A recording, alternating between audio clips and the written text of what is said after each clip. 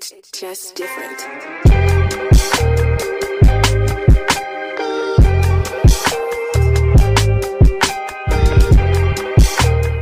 Hey everyone, thanks for joining us for another episode of Net Builders. Today I want to talk about something that seems very obvious, but I don't think it's as obvious as I think it's obvious, but it might not be as obvious to you or anyone else. But it's something that I've sat and I've pondered on for a little bit of time. So I just wanted to share it with you guys while I had a little bit of time.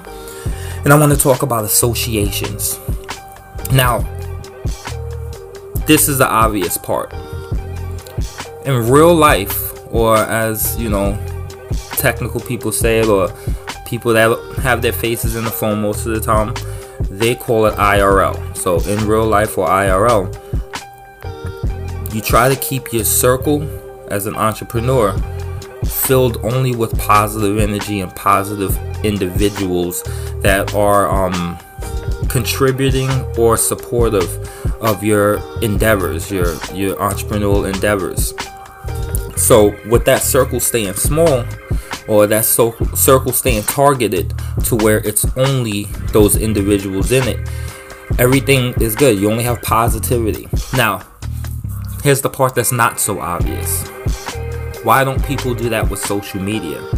See, people have families, they have friends on social media, and that actually takes away from being able to use Facebook as an actual networking platform for your business. Personally, I like to use all my social media platforms as networking platforms. So why do we keep family and friends on our social media platform when they're not liking our pages, they're not sharing, they're not being active on our page, and they're not, pushing our business forward? And it's because of that yes mentality. Every time that you say yes to one of your friends or one of your family members, you say no to your business.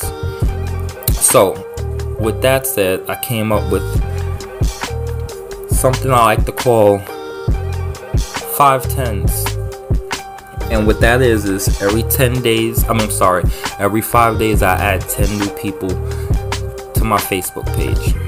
I make 10 new friends, or I like to call them connections, just like they do on LinkedIn, because like I said, I use Facebook as a networking platform. So I got rid of family, I got rid of friends, and anybody else that is not engaging with my content and engaging with what I'm doing. I created a fan page. I have RJ Stewart Inspire, and I have the Net Builders fan page. I take 10 people that I think would be interested in what I'm doing. I add them to my page. Then after they accept, then I route them over and invite them to Net Builders, and I invite them to RJ Stewart Inspire. And then I post content. The ones that interact with my content and the ones that accept my invites are the ones who made the cut, and they get to stay part of my circle. Right? The other ones that didn't, I delete them. And then after 5 days, I do it again, 10 more people. So in 5 days, I'll probably end up with 25 people in my digital circle that, in my Facebook circle that are actively engaging with me, that are actively engaging with my services, my business, and they're positive about it. So I keep them there. Now, a lot of people are like, well, I have 500 followers. That's great to have 500 followers, but you're looking at that quantity instead of quality. I like the quality personally. I'd rather have 10 dedicated followers and people that are interacting with my content than to have 500 people on my page that are doing nothing. They're not sharing, they're not reposting, they're not retweeting, nothing. So I like to go with that 5-10s rule. Every 5 days, 10 new people, and then I vet them. I vet them by inviting them to my my fan pages and posting content and seeing who is going to respond and interact with my content. Now I know I have a keeper.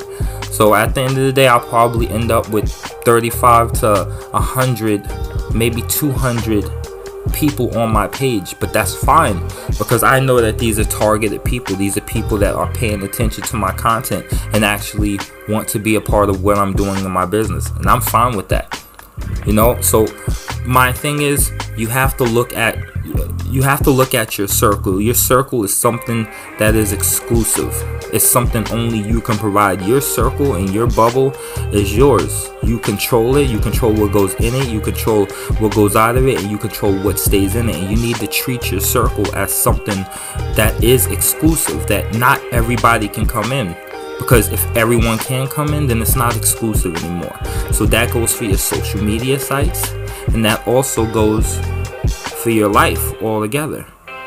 You know, create that elite, you know what I mean? Like, your circle, treat it like a country club.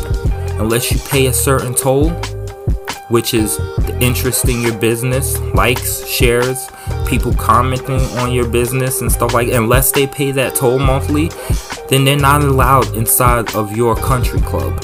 If they fail to pay that toll, get rid of them, delete them off your page. If they fail to do it in real life, get rid of them, because they're going to be the negative energy that crushes your business. Keep your circle exclusive. Your circle is your own personal country club. People need to pay the toll to be there. Alright, that's all I got for today. Glad you guys stopped in. Until next time, peace.